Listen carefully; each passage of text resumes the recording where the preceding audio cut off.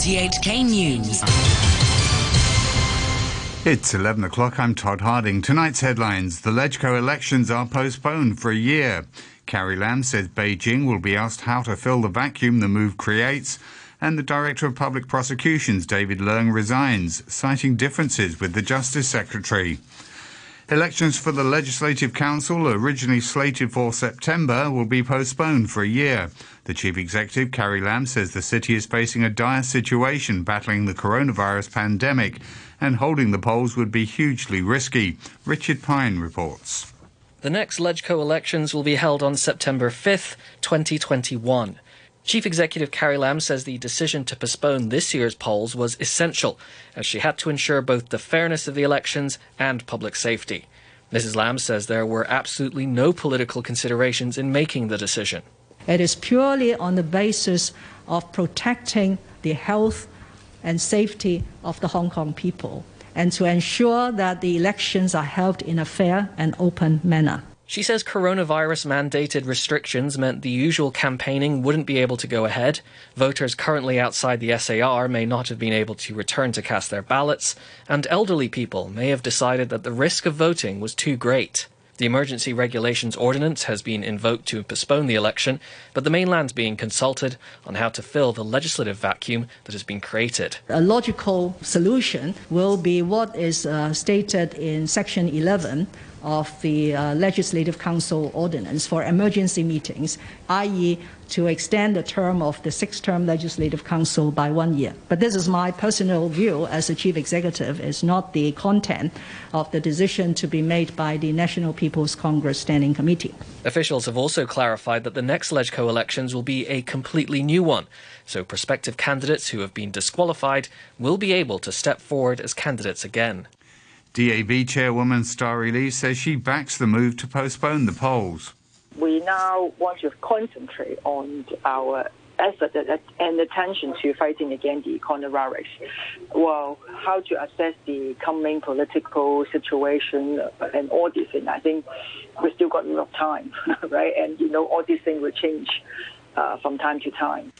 Council Front lawmaker Claudia Mo rejects Carrie Lam's claim that her decision to postpone the polls was based purely on public health considerations. The fact that she would need to use some archaic emergency law and would need to get the endorsement from her big Beijing boss, it tells you the whole thing is so politically calculated. The whole thing is just so sordid. The Director of Public Prosecutions, David Leung, has resigned, saying he couldn't see eye to eye with Justice Secretary Teresa Cheng. He also says he's been sidelined when it comes to the new national security law. Maggie Ho reports. In an email to colleagues, Mr. Leung says he couldn't agree with the Justice Secretary on the running of the prosecution division and is leaving his post at the end of the year. He says he has enjoyed every day of his 25 years as a prosecutor, but it's now time for the Secretary to find a new Director of Public Prosecutions.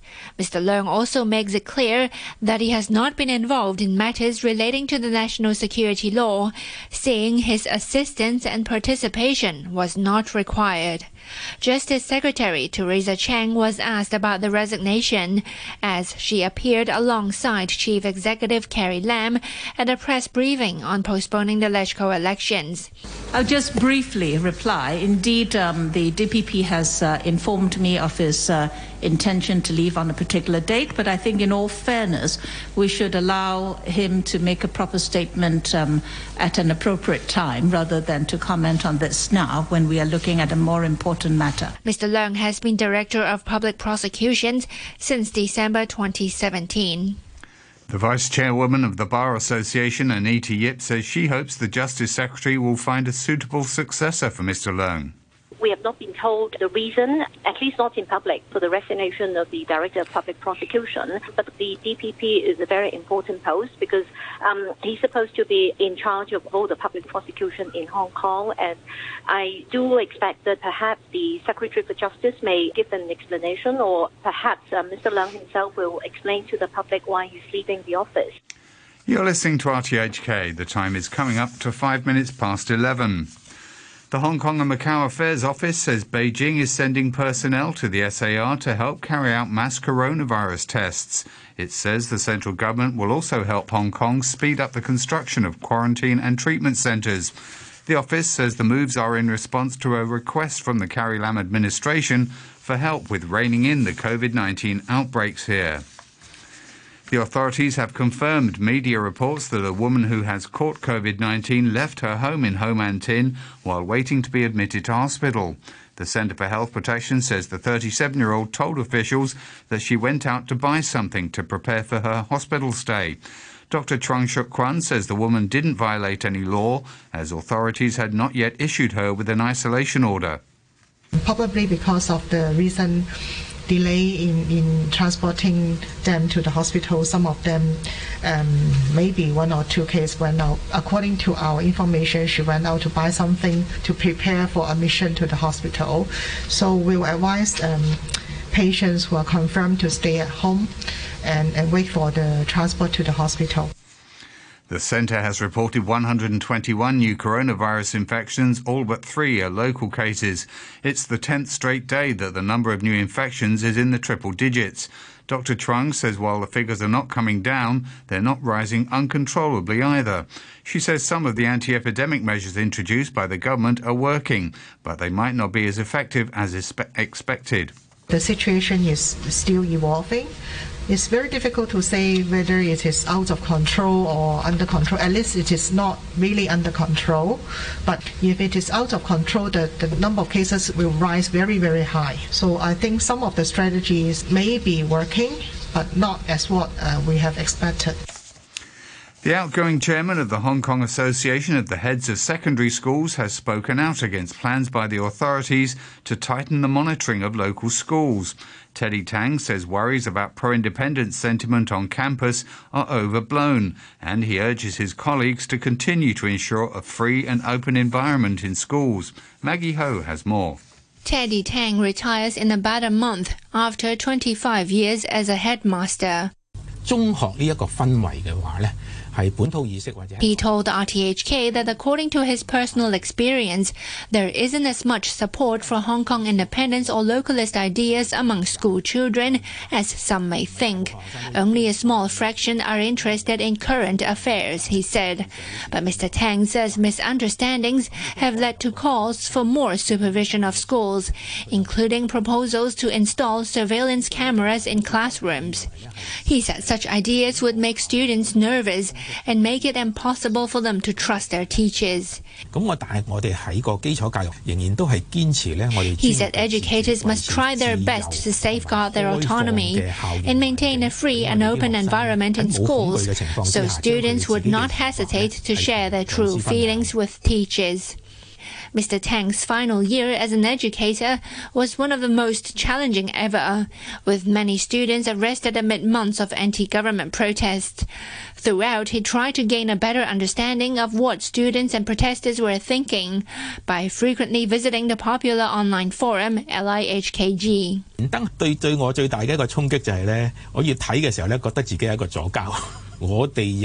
Before, we thought being a leftist is like being an activist.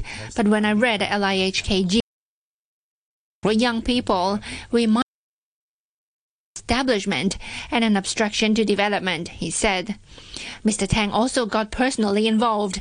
He was one of the school principals who, along with teachers and social workers, went to the Hong Kong campus of Polytechnic University last November, after hundreds of people were boxed in by police and persuaded 300 underage students to leave. He urged officials to gain a better understanding of students via direct and frank exchanges, instead of just asking head teachers what their students are thinking. The government has begun a recruitment process for the post of Director of Broadcasting. As Priscilla Ng reports, this means RTHK's current chief, Leung Ka-wing, will leave the position when his 3-year contract expires in August next year. Leung Ka-wing himself did not speak to the press, but RTHK's public relations chief, Eamon Ng, confirmed the news by quoting the 67-year-old director of broadcasting as saying that he doesn't want to be working when he's 70. In a statement, the administration says recruitment advertisements have been published in newspapers and posted on the government website, and applications should be submitted by August the 28th. The chairman of RTHK's Board of Advisors, Eugene Chan, says he hopes the new director of broadcasting will continue to uphold the RTHK charter and abide by the law while maintaining the station's editorial independence. He says he believes Mr. Leung has done his best amid the current pandemic and political situation. During a meeting with the RTHK management team, Mr. Chan also said Mr. Leung had reacted positively to the board's comments, including the need to produce programs to promote and educate the public on the new national security law. RTHK, being the only public broadcaster in Hong Kong, has the obligation or the responsibility to support the Hong Kong SAR government in doing the job. And the director, being the chief editor, when he leads the rest of the team, he should be very careful and be diligent, and not to mention that if he finds any areas that he could add into the producer's guidelines that will help future generation of RTHK colleagues. So that's exactly what we have said to the director. The advisor added that the station will also look into a complaint by pro-Beijing lawmaker Junius Ho, who has accused an RTHK reporter of conducting a biased and incomprehensive interview with him on the Hong Kong Connection program regarding the July 21st Yuen Long attacks. The public broadcaster is currently the subject of a government-led management review following a series of controversies over its programs, which have come under fire for allegedly being biased and anti-police. Taiwan says it will hold a state funeral for former President Lee Teng-hui, who died yesterday in a Taipei hospital aged 97. World leaders have sent their condolences, while mainland media have branded Mr. Lee a national sinner and traitor. Tom McAlinden has details. Taipei says Vice President William Lai will lead a committee to organise Mr. Lee's funeral, and the government's ordered flags to fly at half-mast across the island. A venue will be set up in Taipei for the public to pay their respects. The presidential office says it wants to show its respect for Mr. Lee, who ushered in Taiwan's new era of democracy and pluralism. World leaders have offered condolences, with Japanese Prime Minister Shinzo Abe praising Mr. Lee for laying Taiwan's foundation for liberty, as well as boosting Japan-Taiwan relations. US Secretary of State Mike Pompeo called Mr. Lee a crucial player in transforming Taiwan into a beacon of democracy, and said the US will honour his legacy by continuing to strengthen its bond with Taiwan. In Beijing, the Taiwan Affairs Office responded to Mr. Lee's death by saying independence for the island is a dead end and national unification is unstoppable. The state-backed Global Times labelled Mr. Lee a traitor, saying his death is definitely not sad news to most people on the mainland, and his image as a national sinner will never be changed in the history of China. Vietnam has confirmed its first death of a patient who had been diagnosed with the coronavirus. State media says an elderly man who tested positive has died in the city of Da Nang. The country has been praised for its pandemic countermeasures, but is being hit by new outbreaks in certain areas after 3 months without any new infections. Da Nang is now under a partial lockdown. Sports news now, football, and with a look ahead to this weekend's FA Cup final, here's the BBC's Rob Schofield. The 139th FA Cup final is being played this Saturday, with 13-time winners Arsenal against Chelsea, who've lifted the trophy 8 times. Many thought this behind-closed-doors final would be a Manchester derby, but both City and United slipped up in their semi-finals. Pierre-Emerick Aubameyang took his tally to beyond the 25 mark to give Mikel Arteta a memorable win over his old mentor Pep Guardiola, while David De Gea's goalkeeping errors handed Chelsea the momentum in their tie. Frank Lampard's Blues look slightly further along their rebuilding journey. The recruitment of 2 of Europe's brightest young forwards, Timo Werner and Hakim Ziyech, have them looking dangerous for next campaign. But the Gunners have shown in one-off games this season they have the quality, albeit rarely the consistency. Defensively, these two sides can be found wanting. It could be a high-scoring final, but an intriguing one for both head coaches. A huge day for Arteta and Lampard in their debut seasons in the top flight. Both have shown impressive game management this year. Intelligence, tactical flexibility and swift learning has characterised both men. They've lifted this trophy as players for the clubs they now manage, but can they do it from the sidelines? The BBC's Rob Schofield with that preview. And now a reminder of our top stories tonight. The LegCo elections are postponed for a year. Carrie Lam says Beijing will be asked how to fill the vacuum the move creates. And the Director of Public Prosecutions, David Leung, resigns, citing differences with Justice Secretary Teresa Cheng. The news from RTHK. RTHK Radio 3. It's time now to look at stories covered in this evening's News Wrap programme. Restaurants have started dine-in services again after being banned for just 2 days. The government made a U-turn on the issue yesterday. Wendy Wong has more. At a Chinese restaurant in Chengsha Wan, a customer named Wong welcomed the resumption of dine-in services at restaurants, although he's worried about the coronavirus situation. He says he'll be careful and put a mask on when he's not eating. He says he's glad to be back as he's used to going yum cha every morning. Another customer says people should not be over-worried about the virus. Even when she couldn't go to restaurants, she still had to go out for groceries, she says, so it didn't make much difference. A manager of the restaurant says the U-turn on the daytime dining-in ban was sudden and the situation is chaotic. He says they didn't have enough time to restock supplies. He says the financial situation for the restaurants is still poor because they still can't let people sit inside in the evenings and the landlord won't cut the rent. The catering industry's legislator Tommy Cheung is urging the government to further relax pandemic restrictions on restaurants to allow them to take in dinner customers. Mr Cheung, who's also a member of EXCO and chairs the Liberal Party, told RTHK that amount of business at the moment won't even cover the rent for many restaurants. Doing the lunch business with 4 people per table, doing half a seating, it's going to give us about 25% of our what we would do normally in business. The arithmetic is very simple. You close off our nights, that's half gone. You close off half the seating and the lunch, that's another half, okay? Technically, the dinner business per capita spending is higher. So I would roughly figure for the bigger restaurants, you would see actually only 20% of sales. Now, even if you open back up the lunch business and the morning breakfast business, we're going to see only 20%, 25% of our business.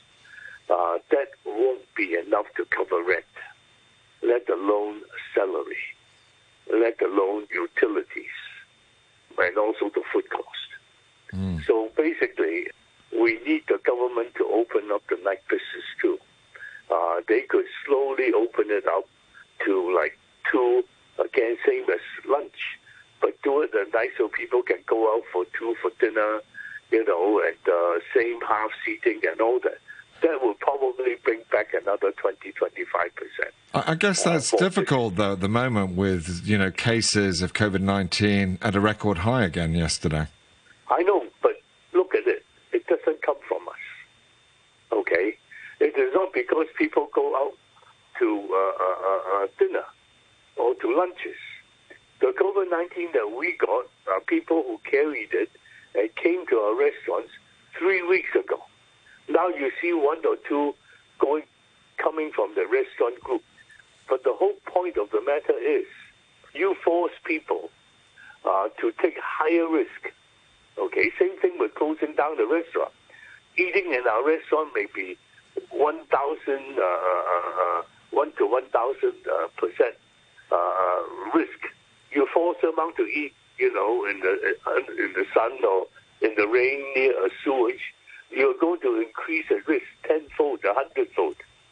The Vice President of Beijing's top think tank on Hong Kong has conceded that central government was behind the mass banning of localist and pro-democracy figures from standing in the LegCo elections. Professor Lau Su-kai says Xi Jinping's administration was well aware that the sheer number of disqualifications would lead to widespread international condemnation and perhaps even more sanctions from the West. But he told Priscilla Ng that Beijing is taking matters into its own hands because of ever-worsening Sino-US ties. That simply reflects the serious international situation between the United States and China, and the fact that the Hong Kong opposition are proceeding in a very radical manner, and the fact that there is a collusion between external and internal hostile forces. So that prompts Beijing into doing something, prevent the hostile forces from taking over Letchko, and to make sure that the national security is safeguarded. So this time, the Hong Kong's election in more than just local matter. It has to do with national matter, particularly national security. And that's why I think the Beijing Hong Kong government are taking a very cautious and precautionary approach. But even people with very, very moderate views like, Kenneth Leung was banned. And I mean, is there still meaningful democracy in Hong Kong if that's the case? From one country, two system point of view, one of the major requirement for any person who participates in Hong Kong politics, particularly becoming a Letchko member, that they must not do anything in terms of colluding with foreign powers to threaten China's national security. And I would say that in the past, this factor, that is whether there is collusion between Hong Kong politicians and foreign powers, was not that important. I considered it before, but this time I would say that after the year-long turmoil in Hong Kong and after the deteriorating relationship between the United States and China, this factor, whether a politician has linkages with hostile foreign powers, become important. Now, what does this mass ban mean for social sentiment? Because after all, 600,000 people did come out to participate in the Pandem's primaries. Well, obviously, they won't be happy about it. But I don't think they will do anything too drastic to launch the protests or launch their unhappiness. But even so, that would not deter Beijing and the Hong Kong government from pursuing a policy of protecting national security. But some kind of conflict, some kind of collision between people who support the opposition and those people who support the government and Beijing, as well as Beijing and government themselves. I think that is unavoidable, but I don't expect large-scale protests to happen in Hong Kong because a lot of people understand that whatever they do, they will not change Beijing's determination to protect national security. At the same time, given the serious economic situation in Hong Kong and the uncontrollable pandemic, it is quite difficult for large-scale protest movement to get organized. So at the end of the day, do you have an estimation of how many, pro-democracy members will actually be allowed to participate in this? Well, I don't know, because it depends how much, how far the government is willing to go. But if we at the reason why the 12 people are disqualified, and we apply this criteria to other candidates, it might result in several more people to get disqualified. A lot of those who have been disqualified say that these criteria is actually very arbitrary, and the red line could be moved all over the place. Not necessarily, because when you look back at what Deng Xiaoping, the national leader who charted the one country, two system for Hong Kong, that is, he said very clearly that Hong Kong had to be run by the patriots, and the criteria for the patriots are very simple. That the state should support the one country, two systems policy of Beijing, and that they would not do anything detrimental to the interests of the country. But of course, implying that they should not invite foreign power to interfere in Hong Kong affairs. Now, if these are the criteria laid down by the policymaker, Deng Xiaoping, for one country, two systems, so these criteria set down by governments seem to be rather reasonable. One of the medical experts helping to set up the 500-bed pandemic hospital in Asia World Expo admits it could be filled up in just a week or two. But Professor Ivan Hung, an assistant dean of medicine at the University of Hong Kong, told RTHK that facility can be quickly expanded. Currently, we're doing two things. First of all, we are in the hospital situation is improving. We are able to, with the patient now turning negative in the viral test, and also that they are developing, or they have to be now developing antibody, they will be discharged as soon as possible to vacant the beds for further patients who have not received care yet. And the other thing, of course, is that we are using the Asia World Expo to triage our patients, so that we're doing things in both fronts, as well as sending patients to the CIF, to the camp. So Hopefully, by this kind of measures, we are able to clear and to send all the patients to either for triage or to the hospitals. Nevertheless, with this kind of rate, if every day we're having more than 100 confirmed cases for more than 2 weeks, then perhaps the Asia World Expo bed will also be fully occupied. We're also now preparing for, if the situation got worse, then we will have further beds available in the so-called in other sites in the Asia World Expos with similar beds that we can offer perhaps another 300-400 beds. Local architects, surveyors and planners have come up with proposals on how the government can improve city planning in the wake of the coronavirus. They say Hong Kong can be designed to be more resilient and flexible in case another pandemic on the same scale hits the city in the future. Corinne Chan, the Vice President of the Institute of Architects, says various things can be considered, from more toilets in large venues to making it easy to repurpose public spaces. She spoke to Candice Wong. We will have epidemic in the future. And can we be flexible in our design right now? For example, when we design the exhibition hall, the problem is we haven't planned for toilets. So even we have the space, drainage is not supporting. We need to have separate, toilets. And we need the air vent, So in the future, maybe we plan school or whatever. Some space, public space, that we can transform it. Easily. We plan already. Like in the Nordic country, they plan flooding. So in some building, they have a very big basement because they are planning for flooding. So is there something that we can do? We plan ahead to face the challenges we might meet. So I think design for resilience, design for transformation, flexibility is very important. And design for a city that can breathe. Now our problem with our city is high density. And if we keep building without caring for the way that we breathe, then it's like a person. The person will die. I heard you mentioned that Hong Kong did have some policy change after having SARS in 2003, especially on the landscape or city planning.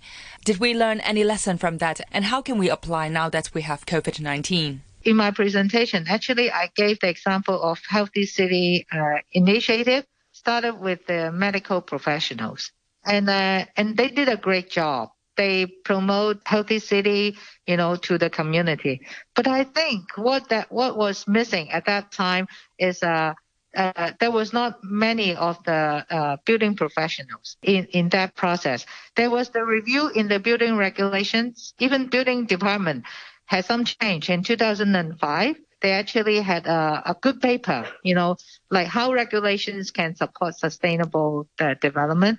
But I would say at that time, there wasn't that awareness that, planning and architecture really is very important, to contribute to the health of the city. And I think the difference of this time is there is a heightened awareness that we actually contribute, in a very significant way. And I think this time, together with the planners and the architects and the urban designers and landscape architects, we will come up with some consolidated directions, like what's important. And then we'll talk with the government. What's the implication? What's the implementation?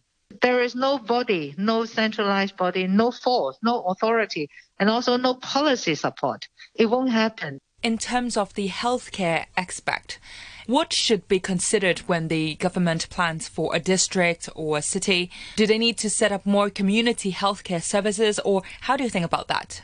I think the government should think about the health of people and the environment. For people, it's not just physical, but also mental, psychological.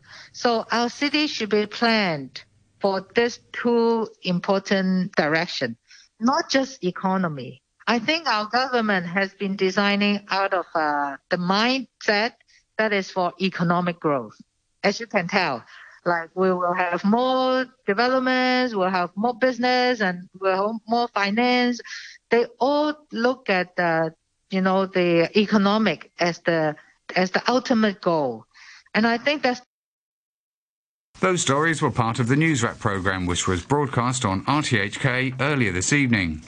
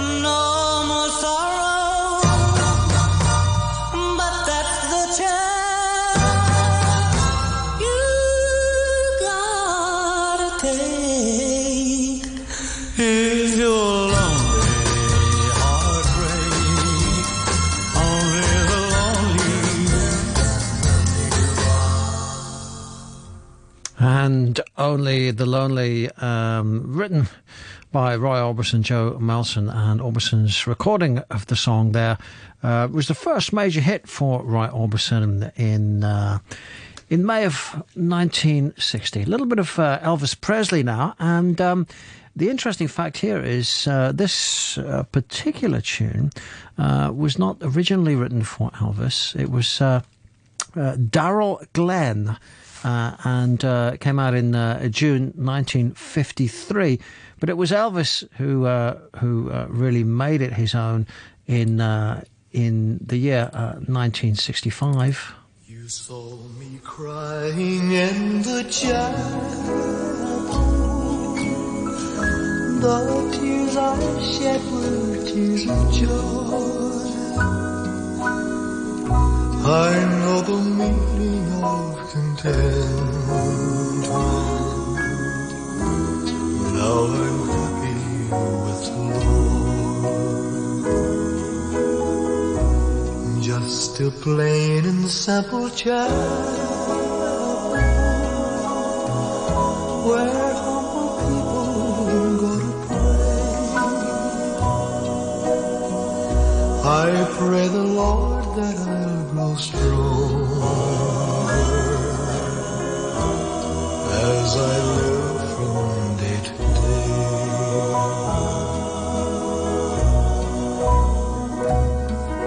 I've searched, but I couldn't find no way on earth to gain peace of mind.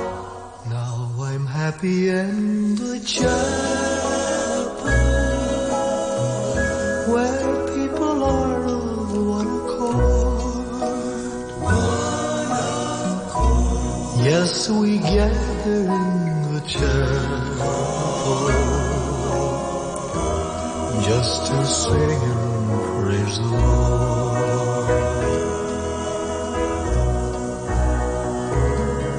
You'll search and you'll search, but you'll never find no way on earth to gain peace of mind. Take your troubles to the chapel. Get down on